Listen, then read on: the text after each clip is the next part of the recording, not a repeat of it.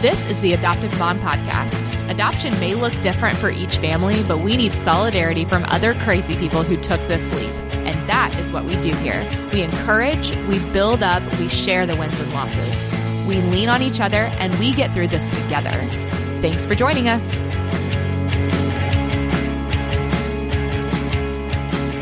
Hello, everyone, and welcome to the Adoptive Mom Podcast. I am Alex Fitton, your host.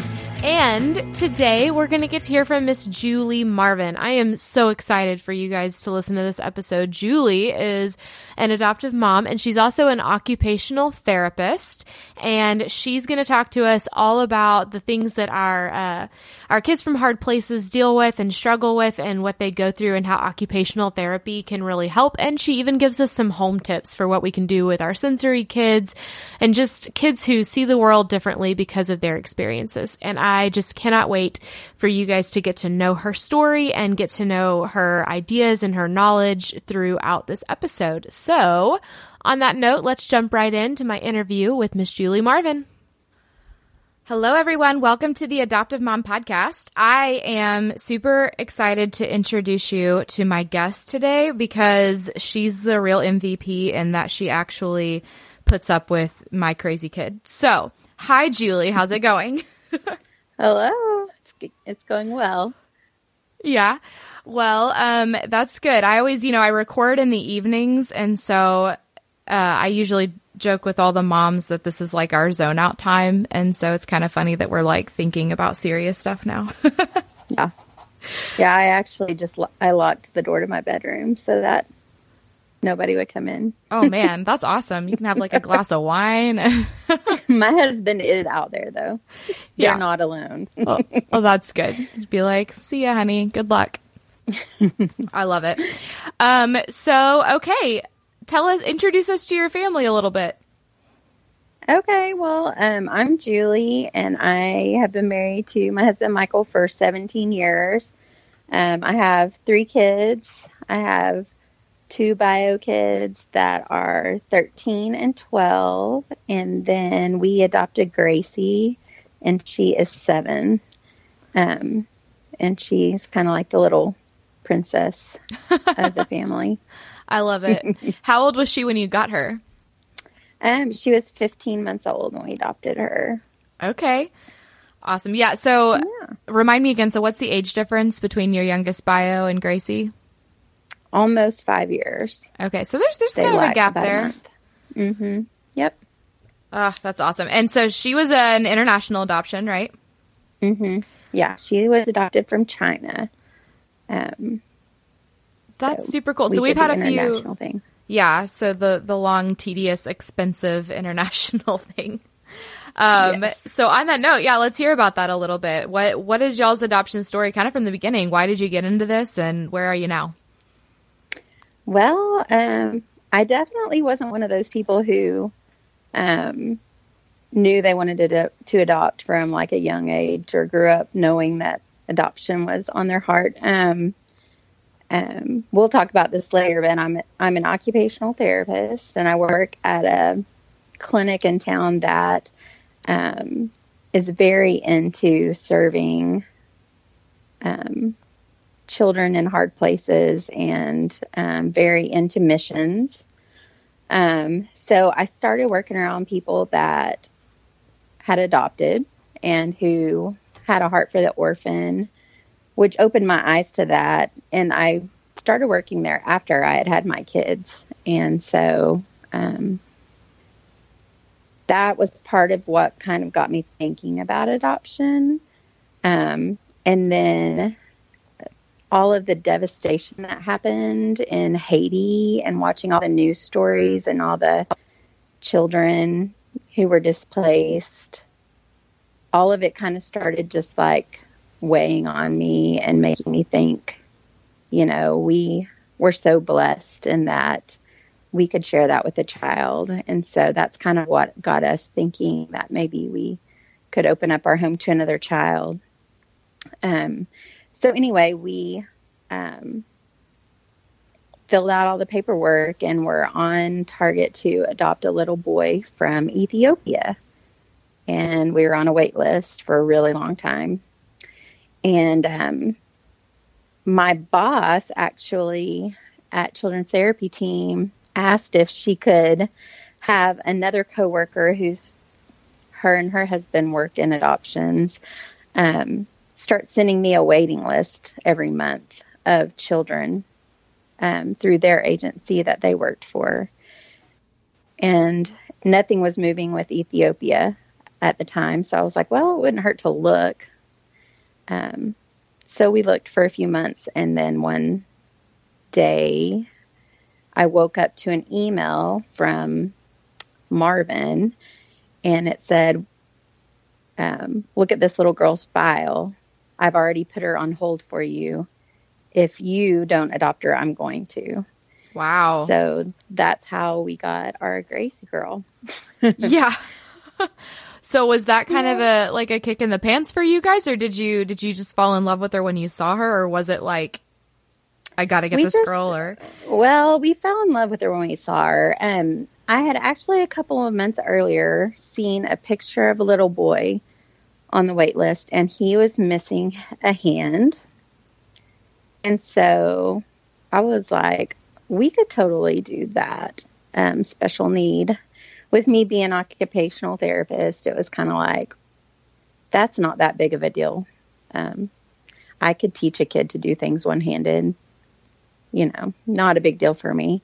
But by the time we inquired about him, he had already been spoken for. And so I think Marvin knew that I was open to that special need. And so whenever he saw Gracie on the wait list, he went ahead and jumped on that for us. And I'm very thankful that he did, for sure.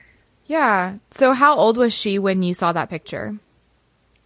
9 months old. So it took you how? Well, actually, in the picture, she was 6 months old, I think, because it took us about 9 months to go through all of it and get her.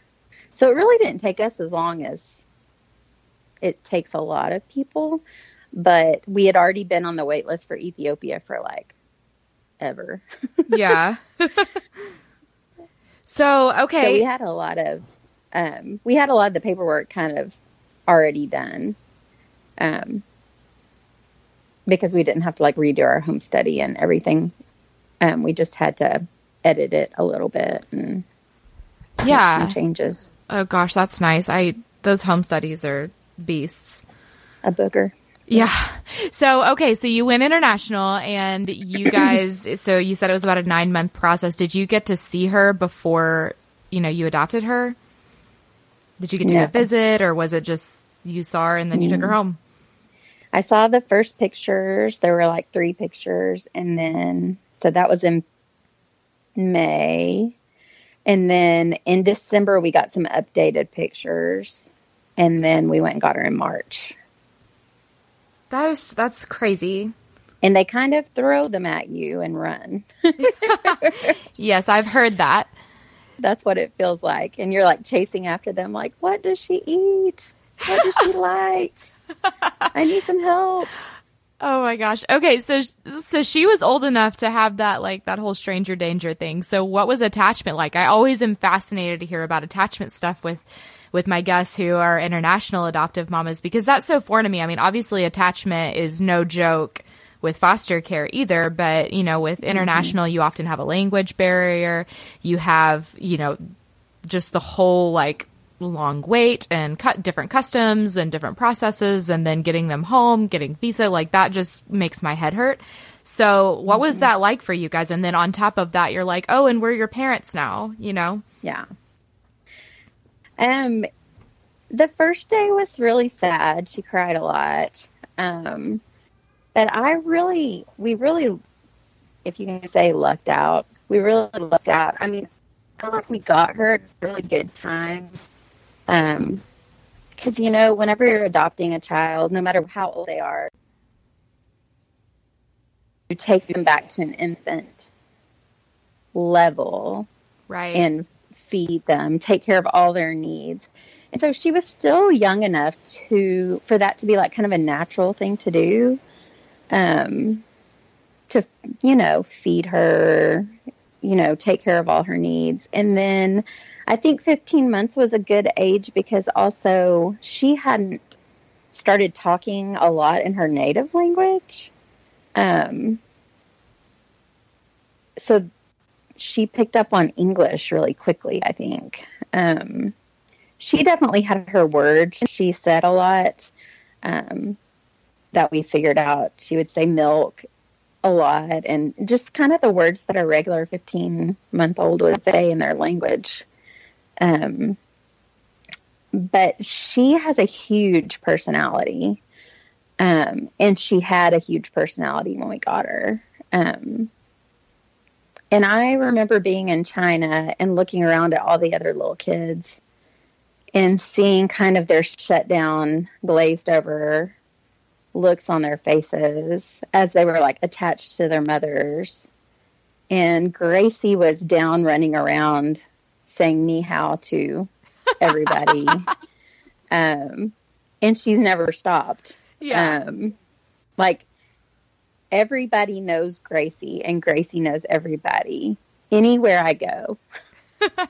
She is just a really friendly, happy little girl. So she's like the most popular member of your family? Yes, by far. I love it. I mean, people come up to me at her school, like other parents of kids, and they're like, "Oh, you're Gracie's mom." And I'm like, "Yeah, who are you?" And they're like, "Yeah, she said that you live on this street and that I should bring my daughter over for a play date." And I'm like, "Oh, cool." Oh my gosh, sure. That's awesome. Come on over. So anyway, but I mean, that was also kind of one of those things to where I had to take a step back and try to realize, like, is this like reactive attachment-y stuff, because, you're supposed to really watch out for, you're supposed to make them only want to come to you for anything. Right. And so at first it was like, okay, is she happy with anybody or is this just her personality? Right. Because there's always that fear, like, is she mom shopping or is she just friendly, Mm-hmm. And, I was hyper vigilant about everything at the beginning because they scare you to death kind of in the education. And you need to be scared because you need to be ready for anything. But that was one of the things, since she was so outgoing, just determining what was okay and what was not. But as, we've had her almost 6 years now, and she definitely knows who to come to when she's sad or when she needs, emotional support. But she definitely is a firecracker. I love hearing that. Always was. Yeah. No, that's awesome. I love hearing that, though, when adoptive kids are fighters and they don't just say, like, I give up or I give in, when they're like, no, you're going to pay attention to me. You're going to see me. I am not, the victim here. And well, I really think that that's probably got her what she needed in the orphanage. Right. I think she probably demanded attention. And that's a survival skill. I mean, that's really, it's cool. And I know that, parents have trouble with survival skills that these kids figure out, will keep them alive quite literally in some situations. And then when they come home, those survival skills are not needed anymore, but they're still acted on. So did you guys ever struggle with those things, or was it always funny and cute? I feel like it was always funny and cute to everybody here, but it could have gone another way. I think if she would have maybe come home to a different family with littler kids. Yeah. If that makes sense. So my kids were already, when she came home, I had a kindergartner and a second grader. So it wasn't like she had to fight for attention with like a 1 or a 2-year-old. If that makes sense. Right. Absolutely. My other kids kind of could take care of themselves. And I mean, they thought she was the greatest thing ever. And they, tended to her. And so I could see where it could have caused more problems if she had come to a different environment. If that makes sense. Yeah, no, I think that that's an interesting take on things. Just that, I mean, that the family environment does make a difference, not better or worse necessarily, but just different. I might have had to handle things a little bit differently with her if I had little kids, maybe. Yeah, absolutely. When it makes me think about my own situation, just with our oldest, and he came in to a situation where all of the siblings were younger than him, and those behaviors continued, you know, those survival instincts. And so now I'm like, well, is that why? Yeah. You never know. Yeah, for sure. So and you had mentioned earlier that you were looking at kids who had like physical defects, and I know in China that's very common in their adoption. So does she have anything? Mm-hmm. She's missing her right hand. Okay. So do you think, I mean, obviously she writes with her left hand though. Do you think that was something that she had to learn, or do you think she was naturally left-handed and that's just really lucky if she was? I've, kind of hyper analyzed that too. Being an occupational therapist, fine motor skills are a big piece of the pie. So, I mean, I really watched her and analyzed her while we were in China, and she so uses her right arm that it makes me think she probably was going to be right-handed. Because she just uses it so naturally, with everything she does as a helper. So anyway, like I had gone into this, like with all these plans of all the ways I was going to need to help her learn to do all of the things that take two hands. And I have had to teach her one or two things. Like she has just figured everything else out all by herself. Wow. It's amazing to watch. It really is. Like I had just made all of these plans and she just didn't need that. And I'm used to, as a therapist, people that don't use both of their hands usually have some neurological issue. They've had either cerebral palsy or a brain injury or a stroke, something to make them not use that side. And, that's really their brain not working, nothing's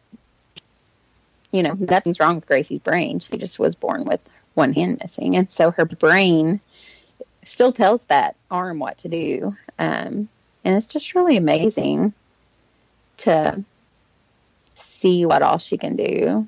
I had actually a coworker was over here the other day at my house, and I told Gracie to go get ready for church, and she walked in and she, just like any other kid, was buttoning up her shirt, normal tiny buttons, and like it was no big deal. And it's just kind of mind-boggling that it's just what she can do.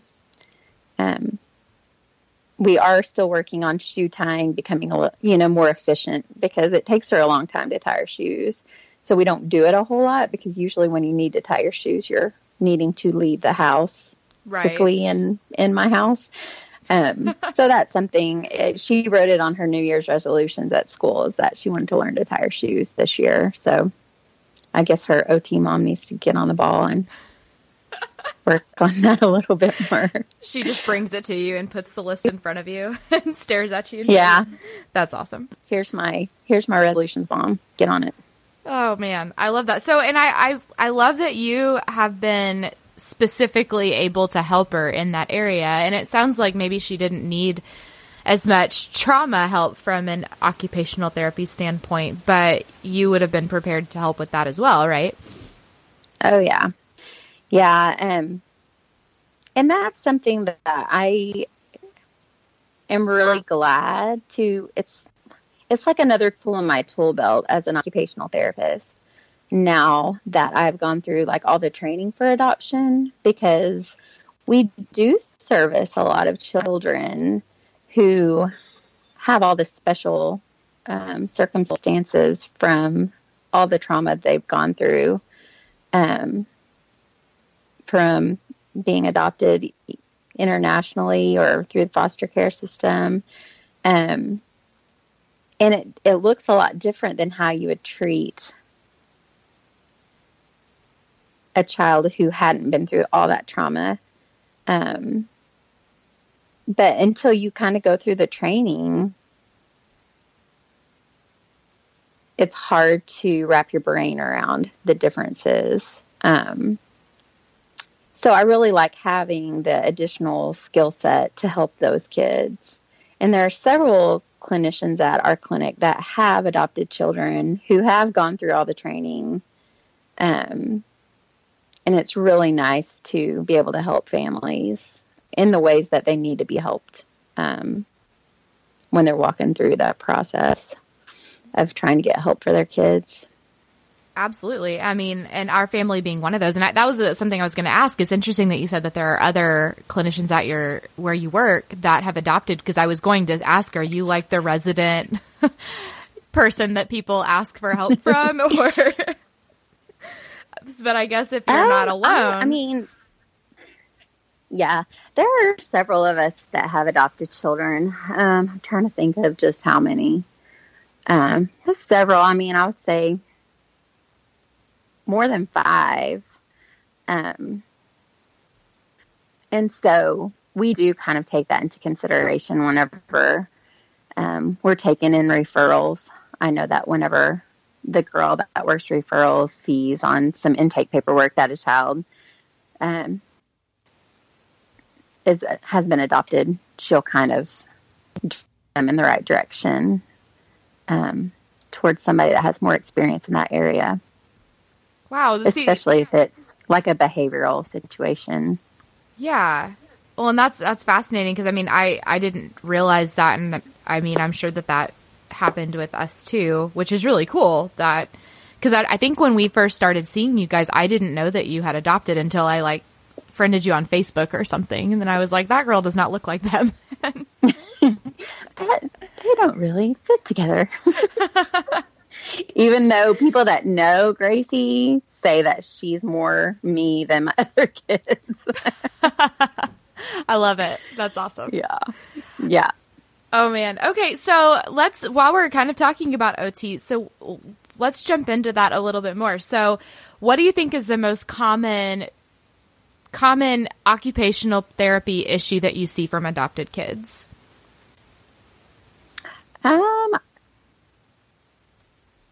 A lot of times the attachment and bonding and trauma piece comes out in sensory needs.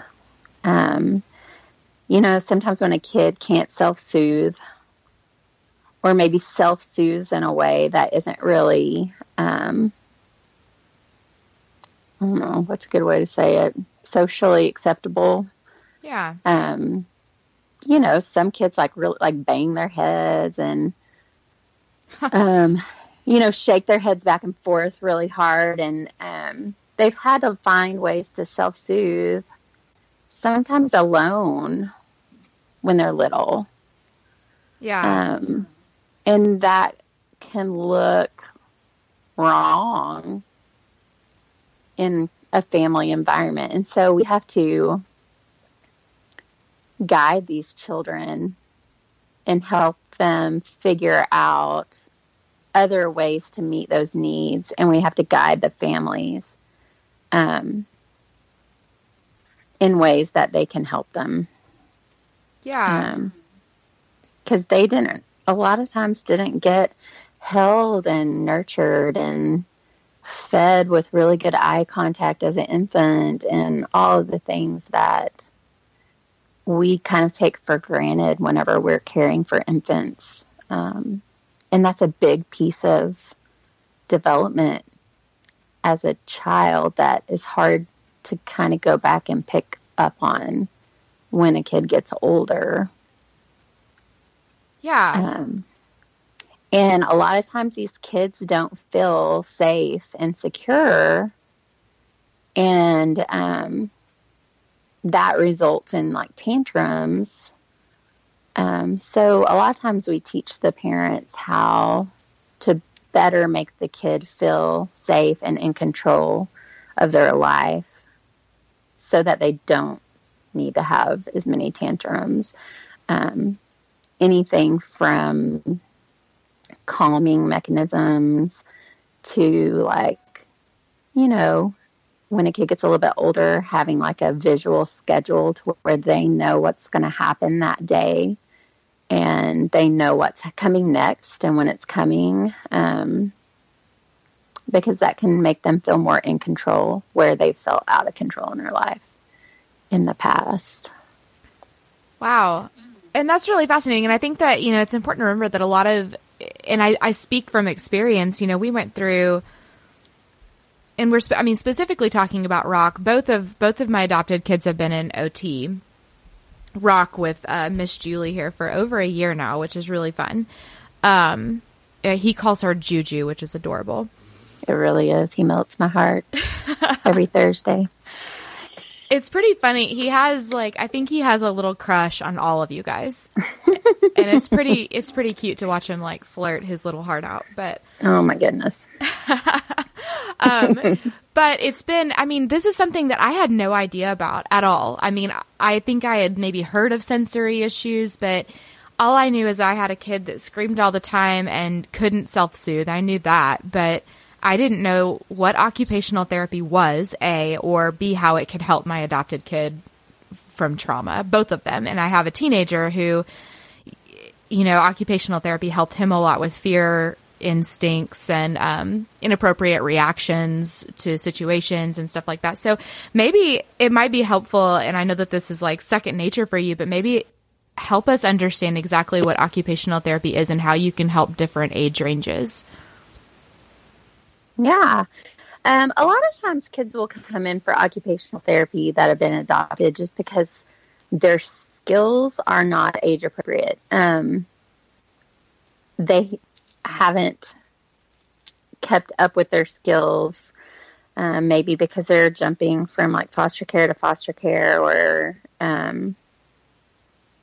just maybe, you know, they were in a bad environment whenever they were young and didn't have the tools they needed to learn. But a lot of times they'll come in for an evaluation. We look at a variety of skills. Occupational therapy is very broad. So I'll always evaluate a child's fine motor skills. I'll always look at their visual perceptual skills. I'll always look at their self-care skills. And I'll always look at their sensory processing skills. And that's kind of a full evaluation that I would do on a child. So sometimes people come in just for, you know, their developmental skills, like their baby's not crawling yet at a certain age or not sitting up, or their 6-year-old is having trouble with handwriting. And as I, you know, look at those skills, I'll notice other things that the parents might not even really understand, like their sensory processing skills. Or I'll start talking to the parent and they'll be like, he just can't sit still long enough to finish an activity, or he gets frustrated super quickly and if he's not successful at a task. And so what started as just a fine motor assessment, I'll notice some sensory processing issues. And sometimes if you take care of the sensory, then the developmental skills will start coming a lot quicker. And so this is with kids who haven't come from hard places too. But a lot of times kids that have come from hard places, they'll need some help with their sensory processing skills. They'll need to learn how to deal with their emotions and learn how to have a longer attention span. And we give them tools and opportunities and give parents the tools that they need to develop these sensory processing skills that can make them a lot more successful in life and in school. And it's really, I love OT. I wouldn't do anything else for sure. Yeah, well, it's fascinating just to watch Rock go through it, and I feel like I learn something new every time I talk to you or Miss Kara, which is his other OT. But I asked that question because like I said, I didn't know that OT could benefit my child. You know what I mean? And I think in my mind, I thought it was like for people that had broken their arm and needed to learn how to write again or something like that. Like, I didn't realize how broad it was. I didn't realize the sensory issues. And I think that a lot of people don't, or at least I want to think that. At least I want to think that I'm not the only, like, clueless mom. I definitely feel like not a lot of people know what occupational therapy is unless they've needed it. And like, even then, I mean, I don't know how many times people are like, so you help people get a job, like occupational therapy. And so, everybody knows what physical therapy is and everybody knows what speech therapy is, but occupational therapy, we have to get out there and educate people on what we do and how we can help. But it is,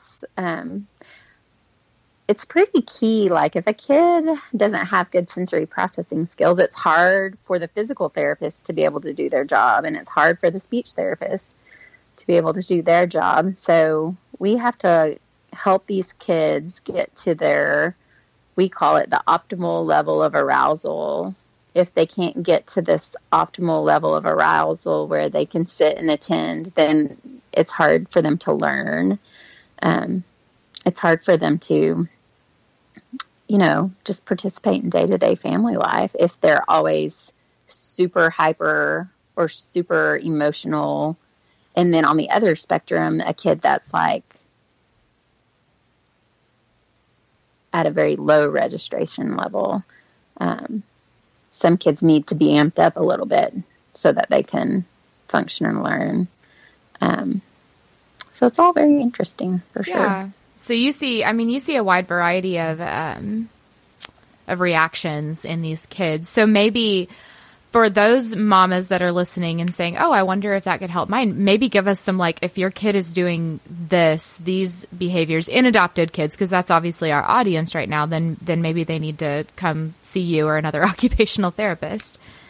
I would definitely say, like, frequent temper tantrums. If they can't seem to calm themselves down whenever they're upset very easily. On the other side of it, if they are really low, if it's hard for you to get them engaged or excited about anything, those are some things that we see. Sleep issues sometimes, and that's one of the things that we saw with Gracie. And I mean, it's a normal thing to see with adoption, but of all the behaviors that we read about and studied about and learned about, nighttime was pretty hard. And of course, we were also dealing with terrible jet lag for the first time. I've since gone on many international trips, and jet lag is hard stuff. And that was my first, like, big time difference. And coming off of that with a 15-month-old was challenging. But yeah, Gracie definitely slept in a bed with somebody for the first 5 years that she was home. Whether it was us or her sister, she didn't like to be alone at nighttime, which was interesting because I always thought about, crib after crib after crib when you think of an orphanage, But before they threw her at me and ran, I did get the information that she slept with a caregiver. So she had never slept by herself. Wow. So that was an interesting thing. And since I've researched a little bit more, she came from a really tiny orphanage that only had like 10 kids.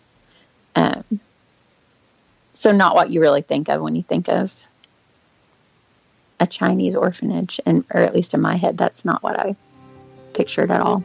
Yeah, well, and that sounds like it would be very fortunate for her, because things could have been a lot different for her. Hey guys, I just wanted to take a quick minute to say I hope you're loving this interview with Julie Marvin as much as I did. And I just wanted to let you know about a couple of things coming up. The first of which is the Birth Mom Brunch that the Adoptive Mom podcast is co-sponsoring with Shared Beginnings. It's coming up on National Birth Moms Day, which is May 12th this year. It's the Saturday before, the day before Mother's Day. It's going to be held in Fayetteville, and we have invitations and flyers that you can pass out or give to any birth moms that you think would love to come and be celebrated for their choice of life. If you would like to help either with a sponsorship or with just some volunteering, then please reach out to me via Facebook or you can the Facebook Messenger for the podcast or with alexfitton@gmail.com. That would be awesome. Secondly, I wanted to remind you guys about the Empowered to Connect simulcast coming up. You can access this anywhere across the country. It's going to be a pretty large broadcast. But if you're local to Northwest Arkansas, which is where the podcast is based out of, you're going to want to watch it at the Grove Church in Fayetteville. And to do that, you can reach out to Rachel Kirksey at rachel.kirksey, KIRKSEY @gmail.com. She'll be able to hook you up with tickets and whatever else you need. You're not going to want to miss this. It includes, the tickets are pretty cheap and it includes lunch for both days. And it's just such a powerful connection. So I think that that's all I have for you guys on news for this week. So let's jump back into our interview with Miss Julie Marvin. So just back to this is jumping back a little bit, but we were talking about attachment. As a mom, was there a part of you that felt that urge to push for normalcy in her and saying no, it's more appropriate for you to sleep by yourself. We're going to have to learn this. And I know that especially with international adoptions, moms are put in a position where they have to say, are we going to do this by the book or are we going to do this by touch kind of? And obviously you guys did just what you felt like was necessary for her, and it's worked out great. But I feel like a lot of us moms are, and I'll give you a for instance, when Rock, we first got him, he only wanted to be held. He would just scream and scream and cry. And there was that instinct in me to be like, no, he needs to learn to self-soothe. He can't be just held all the time. And then there was the other part of me that's saying, but that's what he needs right now. So did you ever struggle with that when dealing with things like sleep? Honestly, I think it was one of those things where it came back to bite me in the butt. Because I had visited a mom before I went to go get Gracie. I visited a mom that had a little girl from China. And she was my daughter's age, my older daughter's age. So she was 7.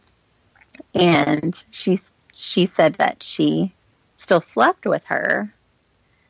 And I remembered thinking, what in the world? She's 7 years old. What are you thinking?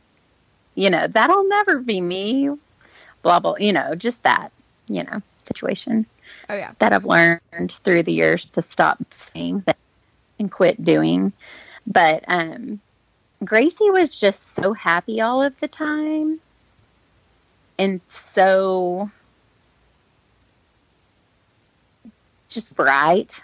And when you would try to leave her, because I did try several times to push it, she would almost go into this primal, terrible, fearful place that I was not worth it. Yeah. Not worth it. And so anyway, what ended up happening was she made herself a sticker chart with about 1 million boxes on it when she was almost, she might have been no, she's in first grade this year, so kindergarten, because it was last year. We bought a bigger house. We got them all their own rooms. It was perfect, and then she still kept, in the middle of the night, she would go get in bed with my daughter. And so I said, well, if you start sleeping in your own bed, what would you like something? Is there something? And so she wanted to go to Build-A-Bear. And so she made her sticker chart herself. I didn't do it. one day she came in with her sticker chart, and she was like, when I get a sticker in all these boxes, I get, every night that I sleep in my own bed, I'm going to put a sticker, and we're going to go to Build-A-Bear. So it was her idea.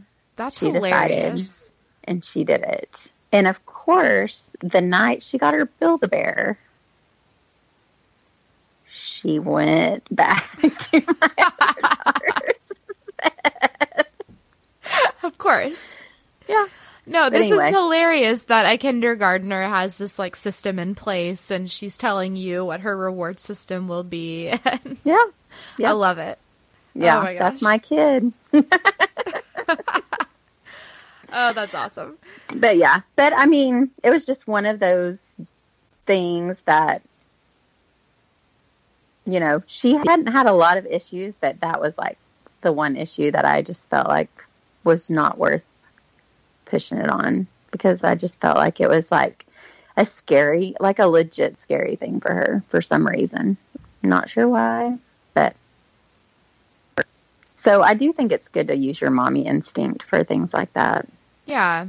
Because for sure, if you would have asked me before I went and adopted her if she would sleep in bed with somebody for 5 years, I would have been like, absolutely not. Never. But never say never. Well, yeah, it's kind of like before your parents, you're the parenting expert, and I feel like before your adoptive parents is the same thing. You're an expert.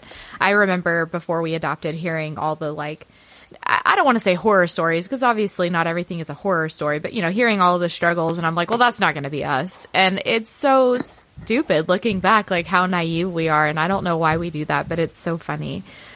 No.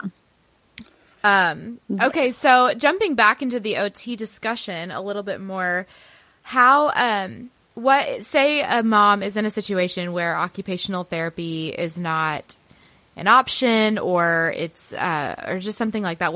Or maybe that they don't quite qualify, even though they do have some of the same struggles. What can we be doing at home with our kids to help them in this area? Well, definitely. I think the World Wide Web a lot of times is very helpful if you can kind of type in the behaviors that your child is having. I feel like the Connected Child book has some really good advice for how to deal with behaviors with adopted children. So if you can maybe kind of converge the Connected Child with some sensory training, just to kind of figure out where the trauma meets the sensory, which I know to me seems kind of natural, and to a person who's not educated in that, it can seem pretty complex.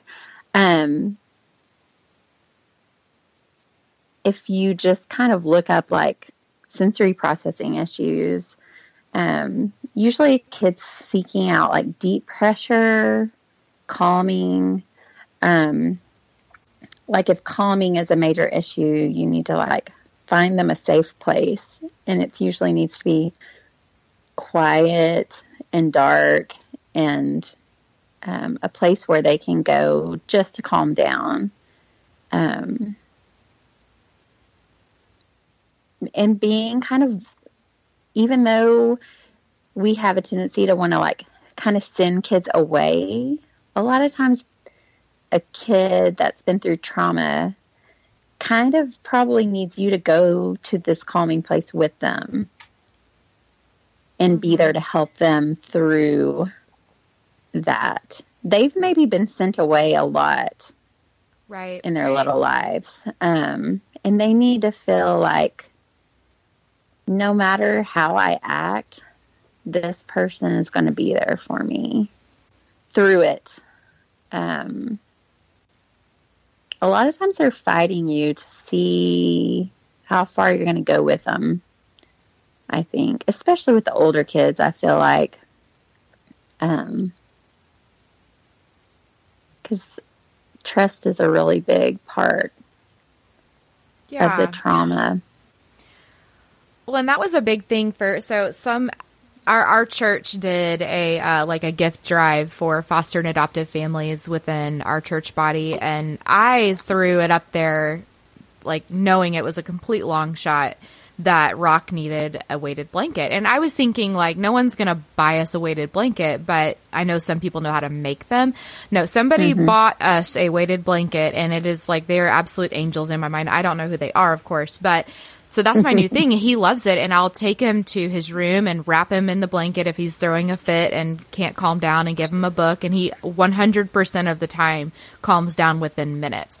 But I had to ask a counselor, like, is that me sending him away? And she said, no, because you're going with him to put it on him. So even if you leave the room afterwards, you're not saying, go do this yourself. You're helping him with it. So I was fascinated by that. Yeah. And you're giving him what he's needing. Right. For sure.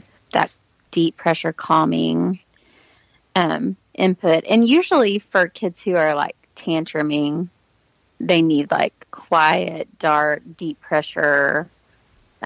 We call it proprioceptive input.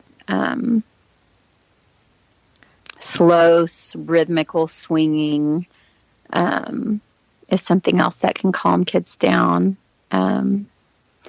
White noise, like a sound machine maybe, can be calming to kids who have trouble with that, for sure.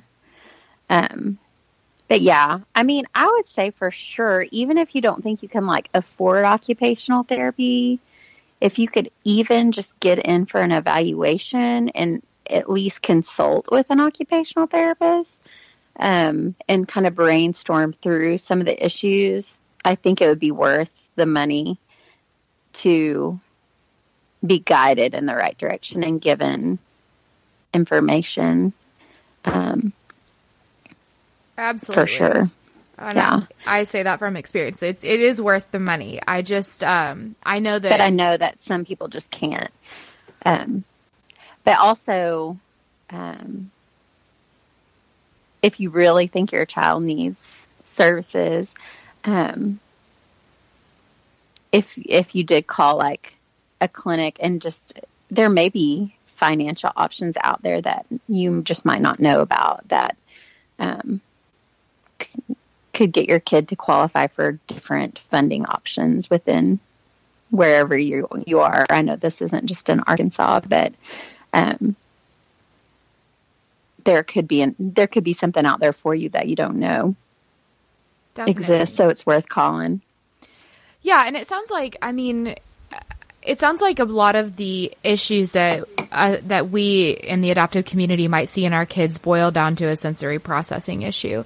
And you had mentioned earlier the connected child, which we have talked about on this podcast. It's like the I won't say the Bible, but like the second Bible for adoptive parents. Yes. And you had said something about having that plus some sensory training. Are there videos, or is there a good book that would be a great resource for sensory issues in these kiddos? There is. The Out of Sync Child is the book that I'm thinking of that I really recommend for parents to read a lot. Out of Sync Child. The Out of Sync Child, Recognizing and Coping with Sensory Processing Disorder. It's kind of like the Sensory Processing Disorder Bible. Okay. Well, and I'm always so interested anytime I talk OT with anyone, because I have, you and I have a couple of other OT friends, and I'm always like, tell me more, because I never would have guessed how many issues that we see in these children from hard places that OT can help with. And I want every adoptive mom to know that this is an option, and that it's an option that's probably going to tremendously help you with your kids. So on that note, are you ready to answer some closing questions? Sure. Awesome.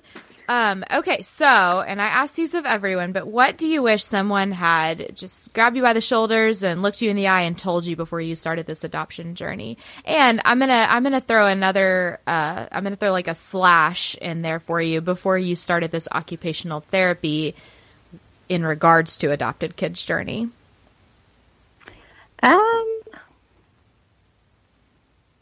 Definitely. So as an occupational therapist, getting ready to adopt a child and probably knowing way more of the things that we could face.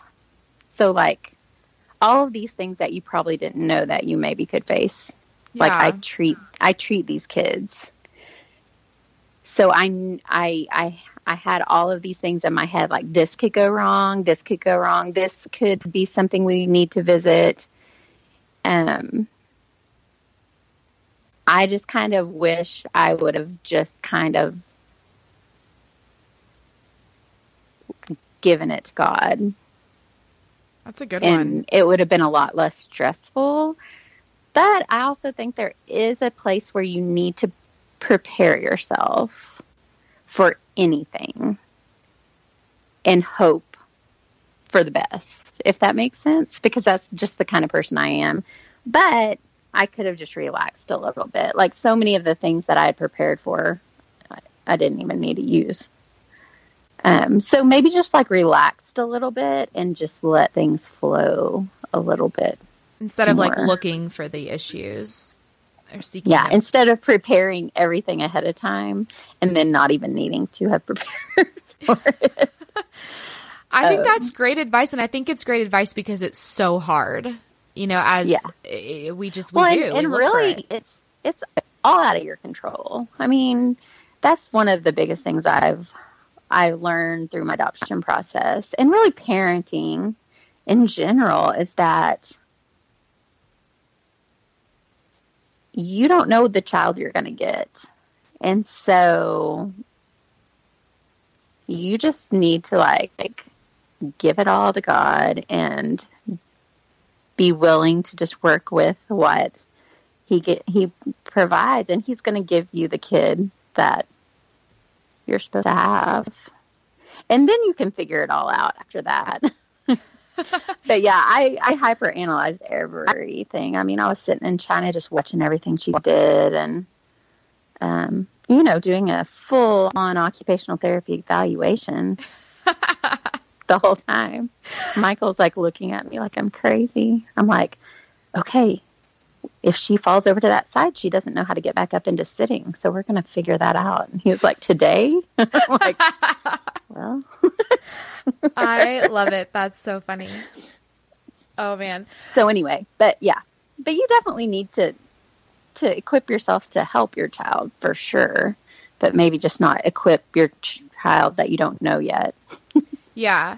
Well, and I've never gotten that answer to that question before, so I love it. That's a great, great, great piece of advice. And so on to the next one. So what is something you wish you had done differently?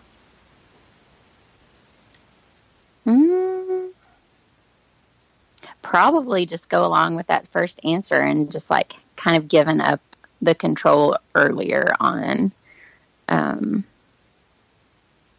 Because I like to fix everything and I like to control everything, and just kind of giving up the control a little bit more, because I know with domestic adoption too, it's kind of all out of your hands because I saw that with you in your adoption. But I mean, your paperwork is across the ocean with people who don't speak the language. You have no control over if your child is over there being fed or loved. And so it did teach me like to really lean on God more than I ever did before. Because I just couldn't control it. There's nothing I could do. Yeah. Yeah. I controlled everything I could control. Yeah. But there comes a point where there's nothing. I got my paperwork done really fast and turned it in really super fast. But then there's like, nothing more that you can do at that point.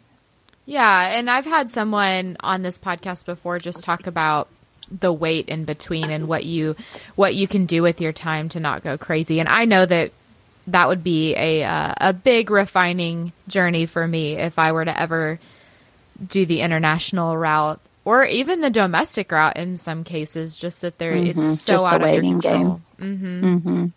And luckily, and not luckily, but with us, we had children to fill up our time. I often think of the people who don't have children and they're waiting. I had children to take care of at home, and we were busy and Yeah, you everything. still had homework and all the fun stuff. All the things. So, I really think it would be even harder for someone who, was just literally waiting. Yeah.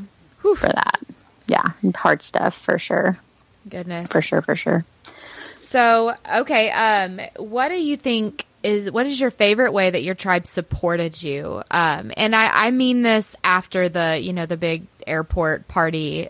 What happened afterwards that you just really appreciated?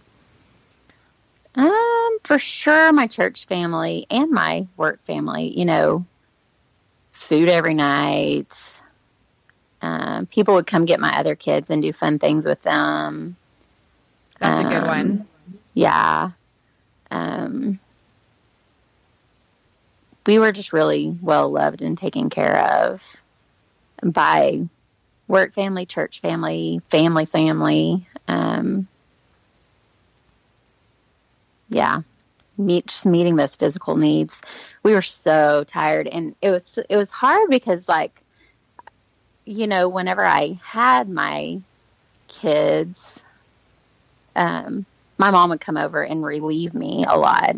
Like I would do the night shift with a new baby, and my mom would come over in the morning and she would take the baby for, 2 or 3 hours, and I would go back to bed. But, with all the adoption stuff, you're really supposed to meet that child's every need for a long time.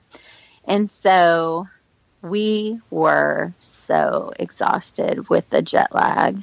It was just brutal because she would be up all night because it was daytime, and we would kind of be up at night. Jet lag from China, you're just messed up for a while. It takes a while, but it's not an infant. Like she can get up and run around the house and get into things. And, with a baby, as long as they're not crying, you can lay them in their bed. Yeah. But with a 15-month-old, there's no telling what they might do if you sleep and they're awake. So, but yeah, you couldn't really call mama yet. Yeah. And so that made it hard. So, but my mom was really good to find other ways to help us out, like with the other kids or, just food and stuff. But I know she really wanted to let me sleep. But it's just different when you adopt than when you have, an infant. Yeah. With the whole cocooning issue, even though you sometimes wish for some uninterrupted sleep. Oh, gosh. Yeah, that's thankfully, we never had to do the cocooning thing, but it sounds like a trip for sure. Yeah. And I didn't cocoon like some people cocoon, but I did try to, for a long time, be the only one that changed her diaper. Me and Michael, the only one that changed her diaper, the only ones that fed her, and tried to be the only ones that met her physical needs. Yeah. But, Well, and some people are just very, very strict about it. And, I think that every situation is different, but sure. Some people it's like, you don't even get them, a spoon. Like I am the only one that does that. And like I said, that's probably very necessary in a lot of situations. Oh yeah. I've had friends that definitely it was necessary. But that kind of goes back to, did I make her sleep in her own room versus, it's like you have to kind of make those calls. Absolutely. So to go along with that question, everyone's favorite question, and I have to give the caveat that I always give, we're not calling anyone out, but a lot of support system members listen to this podcast, and I think that we're trying to create a conversation that tells people what helps and what doesn't help, and sometimes what the opposite of helps. So what do you think is a way that you were hurt or misunderstood along the way?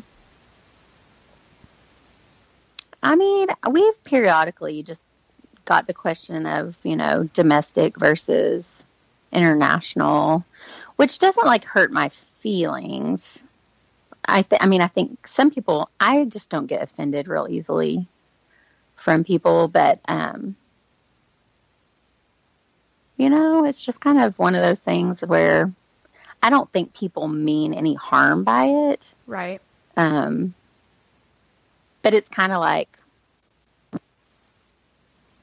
not really anybody's business kind of situation. I mean, and I'll just say, we were just called to China. But yeah, just little statements like that, or,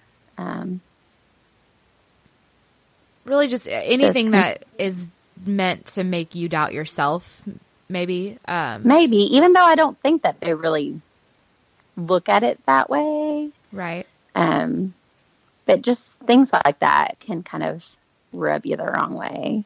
And some people get really upset by little jabs like that. Like I said, I am not a very easily offended person, but I mean,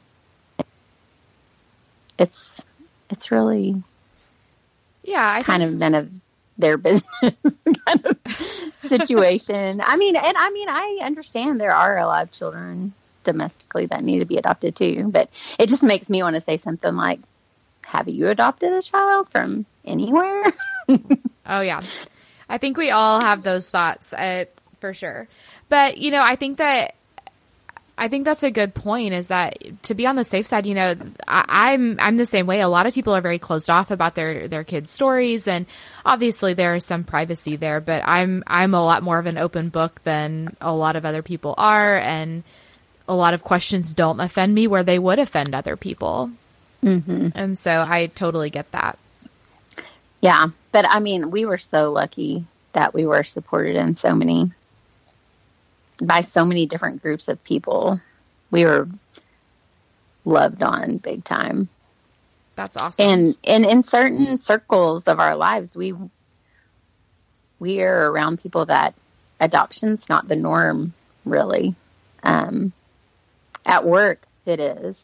But, like, not a lot of people at my church have adopted, and, man, they just love her. And they did a lot for us to help bring her home, and I feel like they feel like she's kind of theirs. Yeah. And it's pretty amazing. Yeah. To watch. That's beautiful. Yeah. I love it.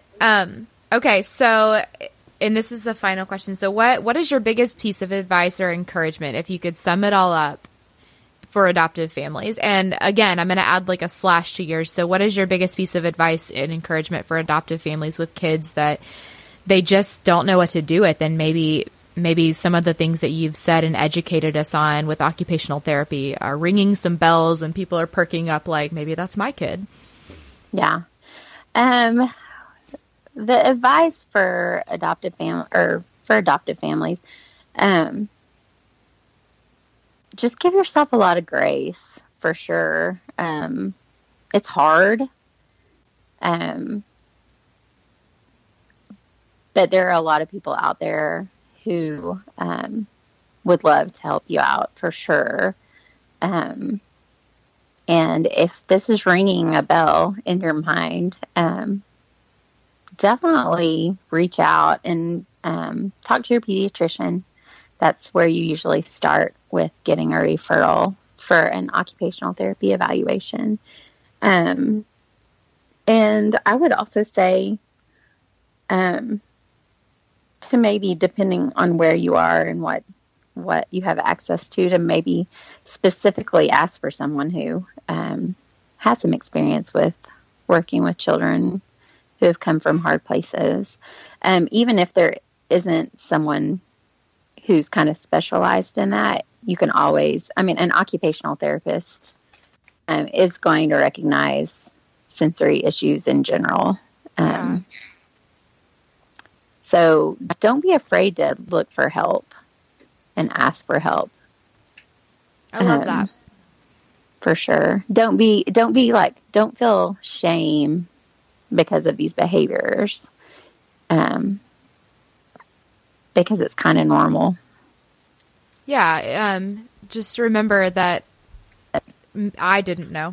So I'm sure that other people didn't either, or don't. Yeah. And we need to get your child, all the help that they need so that they can, be ready to go to school and learn and grow.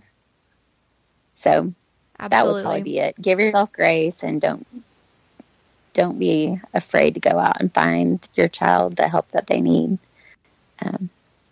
And the OTs will help give you tools to be able to help your child also, for sure. I love it. Well, thank you so much, Julie. And so where can we find cute pictures of Gracie? Oh, well, I'm on Facebook. It's Michael Julie Marvin. And then I'm also on Instagram, but it's private. But I guess I could. You can vet people out, see if they look like creepers. Yeah. So it's jmarv1223. Awesome. Well, thanks again, Julie, and I hope you have a good night. I'm so appreciative of you talking to us tonight.